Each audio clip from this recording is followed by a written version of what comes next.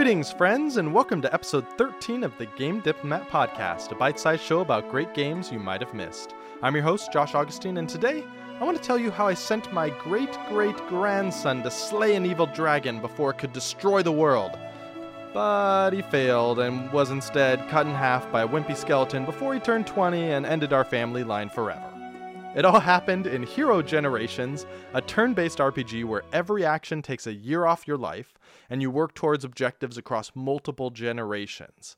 It was created by Heart-Shaped Games and released on Steam in August of 2016. It's on every platform, Mac, Linux, iOS, Android. If you own an electronic device, you can probably play this game on it.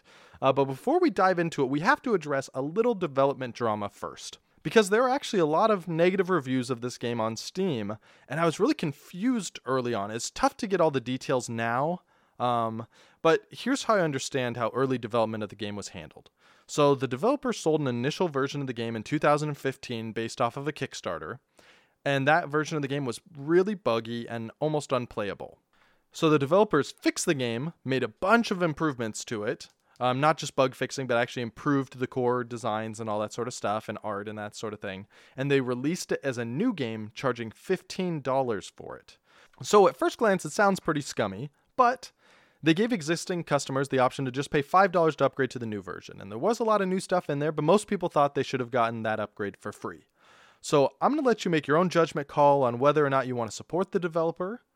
For me, I was still happy to try out the new game and see if I liked it. I didn't get burned by them in the past, and I can understand where both sides are coming from, so I was willing to give the game a try, but of course, teach their own. You may not be willing to dive into that. If you do go to buy the game on Steam, though, do not buy the game that's just called Hero Generations, which is listed for $5. That's the old version of the game. And I will say the developers really should just remove that from the store. It's really confusing that it's on there because it's just a worse version of this game. Obviously, it's a third of the price because Hero Generations Regen is $15. But that's the version of the game I'm recommending today. The improvements are good. It's a lot better. It's more polished. You should just buy that game. But I'm not going to repeat Regen every time I say the game name on this podcast. It's going to be hard, I know, but we can get through this together, I believe. Just imagine me saying Regen. And maybe if you want to edit the podcast, here you go. Regen. There you go. Just take that clip and then just add it every time I say the game name if you think it's going to throw you. If you're confused at all, honestly, if you're going to buy the game and you want to make sure you're getting the right one, just go to my website, GameDiplomat.com. I put links to the correct version of the game on all the platforms. So just go there, click the link that you want, and I'll make sure that you get to the right version of the game that you want to buy. But when in doubt, buy the more expensive one, if there's two. All right, so let's take a look at how you play Hero Generations. So you start with a random dude with nothing to his name and a need for violence, treasure, and procreation, right? The most primal instincts of adventuring dudes. You're looking at a top-down, grid-based world, and everything is covered in fogged, very cutesy art style, very kind of mobile-looking art style is what you'd imagine. So you step out your front door, and all you see is fog. There's just white everywhere, not unlike a typical downtown San Francisco day. But I guess instead of bums and $1 million studio apartments, you're surrounded by monsters and trees and, I don't know, mines and cool sites to explore, all sorts of stuff. I guess that's probably better than bums and $1 million studio apartments. So you set out into the fog with dreams of loot and glory. You cut down trees, battle monsters, recover artifacts to get resources. But each action you take is taking a day off your life, and you can see what your lifespan is. It's getting smaller every time. And so as you adventure, you just watch those sands of time slip away. And combat is a simple dice roll. So your maximum roll is determined by your stats and gear, and your low roll is always a 0. So it's pretty RNG heavy. You're rolling against your opponents every time. And you don't have a health bar or anything like that. Instead, damage just directly affects your lifespan. So if you get hit for 5 damage, you're going to die 5 days sooner. Which when you think about it, is pretty realistic, right? Because if you're out there getting punched by T-Rexes all the time, you're not going to live very long. But you can also build buildings, upgrade towns, invest in other infrastructures that will outlast your own life, right? So you're building on a bigger plan, which is good because you actually die a lot sooner than you think. I don't know if this whole game is basically a metaphor for human existence, because it's like, go out there, be violent, get treasure, procreate, like primal instincts. And it's like you die faster than you think. You never get the loot you think you should. You get really bad luck sometimes. It's just like, this is school hard knocks teaching your kids how life works. I mean, especially if you're out there getting punched by T-Rexes, you're just not long for this world. So before you give up the ghost to a ghost or a skeleton or demon or whatever is out there fighting you, you have to make sure you get back to a town, because towns have other people, and other people are important. You need to find one to settle down with and have a child. And if you die before you can procreate, your game just ends, and you have to start over. It's very much like a roguelike in that way. And it's surprisingly easy to happen. A lot of times when I'm heading back to town, actually, you should go watch the live stream, because you get to see many different ways where I die unintentionally. Because you get back to town and like, the person has requirements to have a child with you and you don't meet it, or you're going back to town and all of a sudden a monster steps between you and the town and you're like, do I wait? Do I go around? You're like, I guess I try fighting him. And then all of a sudden he's punching you and taking away your lifespan, and your last 20 years suddenly becomes your last 5 years, and you're like panic trying to get there. There's a lot of really fun moments with that. Anyways, the mate that you choose, and yes, the game does use that unfortunate term of mate to choose instead of spouse or something like that, or partner, I don't know, baby mama, whatever term you want. Whichever mate you choose will help determine what kind of stats, traits, and items your child starts with. So if you want your kid to start with sweet stuff, you're going to have to really impress potential bed buddies with your fame, money, and whatever else it is they're looking for in a mate. But thankfully, you're spared the nuances of child rearing. I have a 2.5-year-old right now. It can be very challenging, more challenging than fighting skeletons some days. And it's many potential pitfalls. So instead, the game just forwards you 16 years and you pilot your child immediately, just like you did their father or their mother. And so you're playing as the hero now. But of course, you're young and weak again. And so you have to kind of work your way up and get strong again and carry on your family legacy. For the Augustines!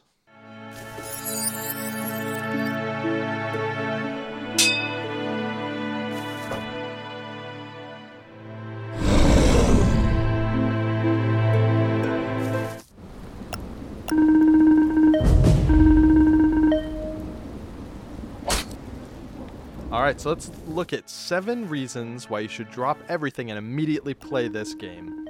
Reason number 1, the aging process forces you to plan your peaks. So I kind of mentioned this earlier, but you can't just stumble blindly through hero generations. Well, I mean, you can, right? You can do anything you want. You're a great person. You're in charge of your life. But if you do that, you'll end up lying on your deathbed looking back on a pretty mediocre life with nothing special to show for all your troubles. Which, again, metaphors abound, right? And that's depressing, so don't do that. Hero Generations is about achieving incredible feats and establishing a powerful legacy through your children and their children and your children's children's, you know. Just imagine like the biblical list of just names. So-and-so begat so-and-so begat so-and-so. That's what you're doing. So first, with just one character's life, you've got to plan your peaks. So you start off as an adolescent, right? I think you're like 12 or 16 or something. You're pretty weak, but you may have a cool heirloom weapon that keeps you safe early on that you got from your parent. Then after 10 or so turns, you mature and gain some strength. And then about 10 or so turns later, you mature again. And that's when you hit your midlife peak. You're at your strongest. You've earned a bunch of extra damage. You haven't started declining either. So that's when you want to make sure that everything you need to meet up with the big bad boss is at this stage, right? If that's this hero's fate, right? If they're fated to fight the big baddie, if that's what you've been working them towards. But maybe this hero is just going to build up military forts or acquire wealth or find magical weapons to pave the way that they can pass on to their child so that they can be the adventuring hero. All that's jumping ahead, though. Let's just focus on the one person for now. After midlife, you start getting older and weaker until your body just completely betrays you. You're losing combat stats left and right. So living forever is fine if you plan to do peaceful activities like farming, construction, that sort of thing. It can actually be really good because you have time to travel around and meet people and earn money and build things. But it's absolutely no good if you're a barbarian charging into danger all the time, because at some point, you just can't keep up with those big monsters you used to. All right, reason number 2, your best strategies cross multiple generations. Because your individual characters don't peak for very long, like we mentioned, you really want to find ways to spend their later and early years securing your family's future, building something that's going to last. Again, metaphors, which lead to these incredible moments where you've had like 5 generations of adventurers and builders and investors and trainers all leading up to a single battle against the giant monster that's been terrorizing your lands for generations.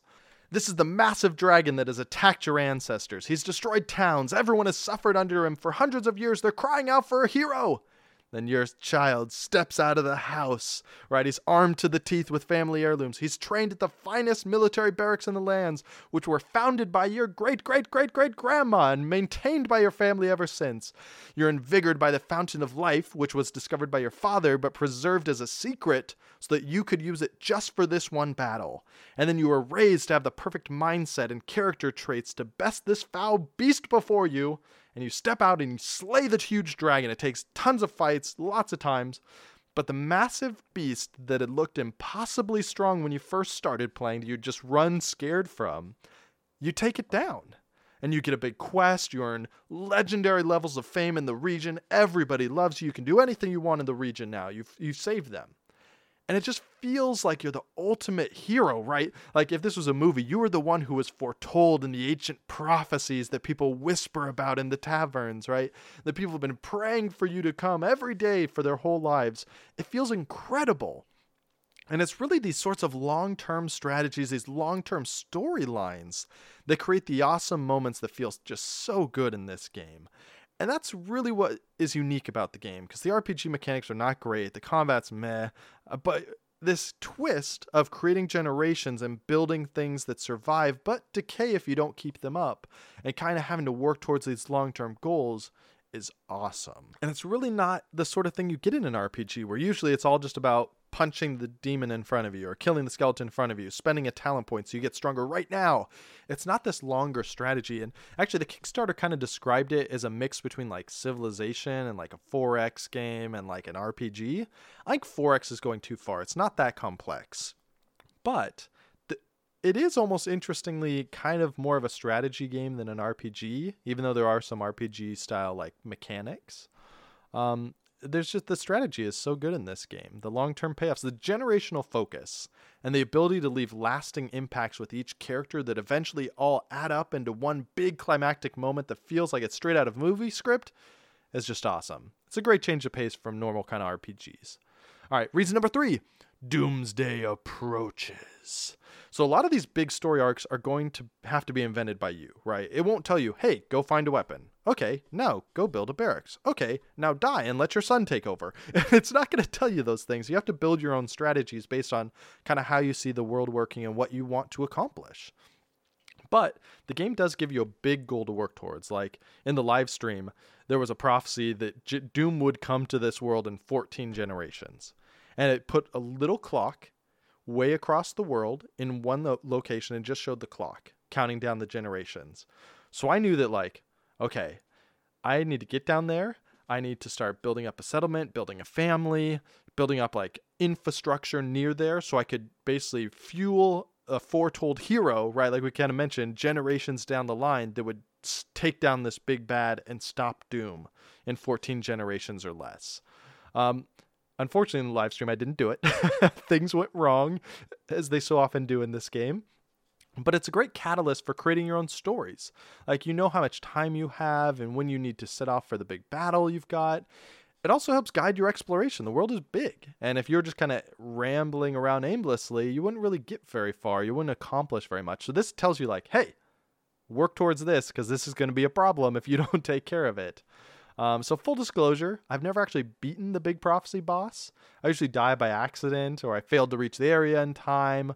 But I'm sure it feels great when you do beat it. And as far as I can tell, though, that challenge is the ultimate endgame. Once you do that, I think you've taken out the biggest challenge of the game, and it's just about massing up points after that. All right, reason number 4. Zone sweepers give you smaller doomsdays to avert. So that's the big doomsday you can't really take care of, but each zone has its own boss. So you have a lot to do along the way. Like the starting foresty area that you start with has like a dragon, like a bipedal dragon. The desert has this tunneling worm that appears on tunnels and kind of teleports around. The pirate beach map has like a big pirate skeleton, I think. Oh no, you get the idea, right? So they move around the map too. Like that dragon, so there's artifacts that you can collect and bring back to town for like money and fame.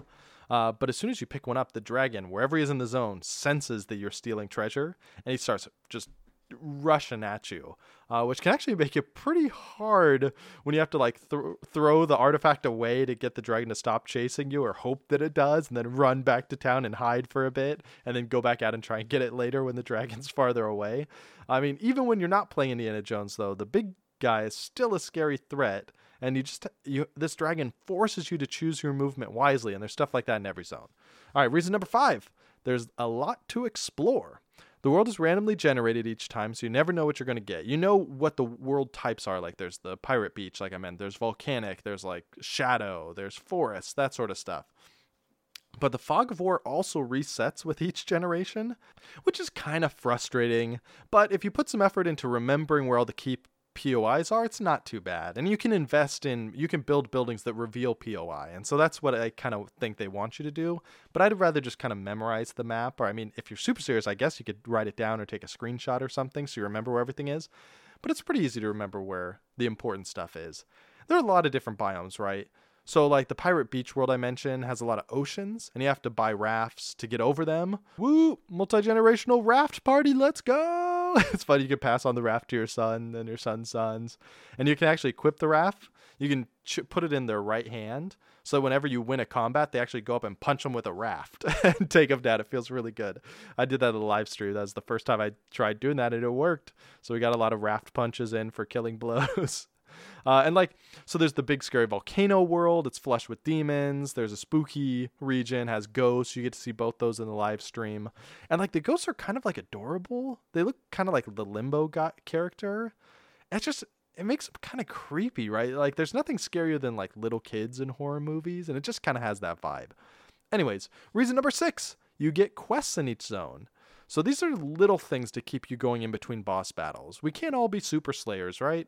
Sometimes you just got to cut down all the trees in an area, or find the oasis with the sword and the stone, or dig up buried treasure, or build a wonder. Honestly, all that stuff is pretty cool if you ask me. And all of them give you bonus fame. So completing these quests give you bonus fame, which is ultimately the score you're trying to maximize, and it makes sure you can find people back in town that'll have kids with you. Reason number 7, build your legacy. I wouldn't be surprised if this was used in some marketing. It's a pretty cliche term, but you build your legacy in this game by building buildings. Get it? So build your legacy. It's a pun on the buildings. All right. So there are all sorts of buildings in this game. Farms generate income, barracks generate combat stats, lighthouses reveal fog of war, stations let you teleport, orphanage let you avoid that whole pesky mating thing, etc., etc. Well, you get it, right? A lot of buildings are locked behind generation requirements. So early on, you can only build farms or barracks. But then later you learn how to build a museum or a wonder and that sort of stuff as your family gets more renowned and well known, which is what renown means. So that's repetitive. But anyways, it's not like this episode's already really long. All my episodes are long. This is just a 20-minute show now. I'm sorry. I can't hit 15 minutes no matter how hard I try. All right. Buildings have a limited duration. They decay over time if you don't repair them. So this is really a big part of how you customize your playstyle, and kind of what you're trying to accomplish is based on kind of these buildings that you build to support what you want to do. Like, you could choose to build heavily into non-violent income like farms or romance lines to make sure that you don't have to fight to survive and have offspring. Or you could build all military buildings everywhere and make sure your children always get huge combat stat boosts as soon as they're born, right? Or you can invest heavily in travel and site tech to chart out the lands and know where all the key POIs are. But really, I mean, you're going to cycle through these strategies, right?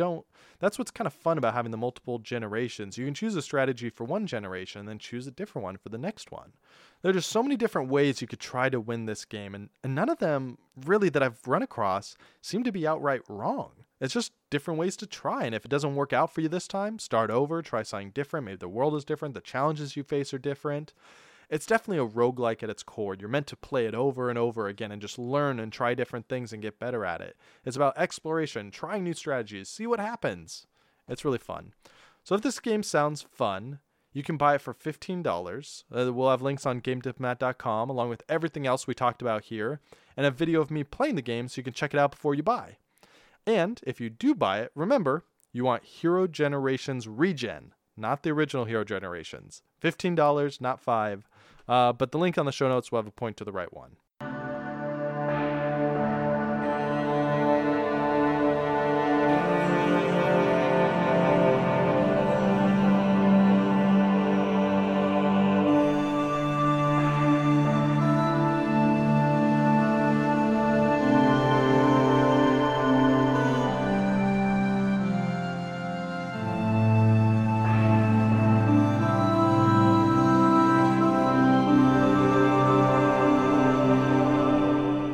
All right, so let's give away this game so you don't have to buy it if you don't want to.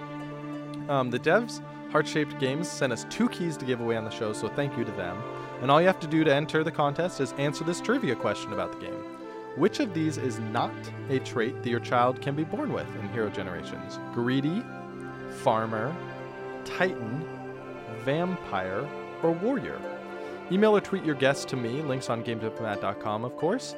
And the correct answer to last week's trivia question about races in Hex's world was Swizzle, which I totally made up, but it sounds fun, right? It's kind of like a delightful candy-themed race, maybe, like delicious Oompa Loompas or something, I don't know. So congratulations to Callum, who was the only person to guess correctly, and also congrats to Scott and Eric, who at least bothered to guess. All 3 of them win, because we have 5. So they each win a code for free Evolving Gauntlet entry in Hex, which is a card game MMO that you can learn more about in episode 12. And we've got 2 more of the codes to give out, so if you want one, just contact me, email or Twitter. I'll give you a code if you want it. First come, first served. Evolving Gauntlet is really fun. It's a great PvP mode in Hex. I know we didn't talk about PvP much in last episode about Hex, but if you're interested in checking out that side of the game, this is the way to check it out. You play for free and you get a bunch of cards to add to your collection. So anyways, if you enjoyed the show, you can tell your friends about us, leave a review on iTunes, join our Discord server and Steam group. You can also donate money to support the show on GameDiplomat.com/donate. But no matter what, thanks for spending your time with us. I hope you found a fun new game to play. In the next episode of Game Diplomat, we'll talk about Mini Metro, a beautifully simple game about designing the railway network in a growing city. We'll see you then.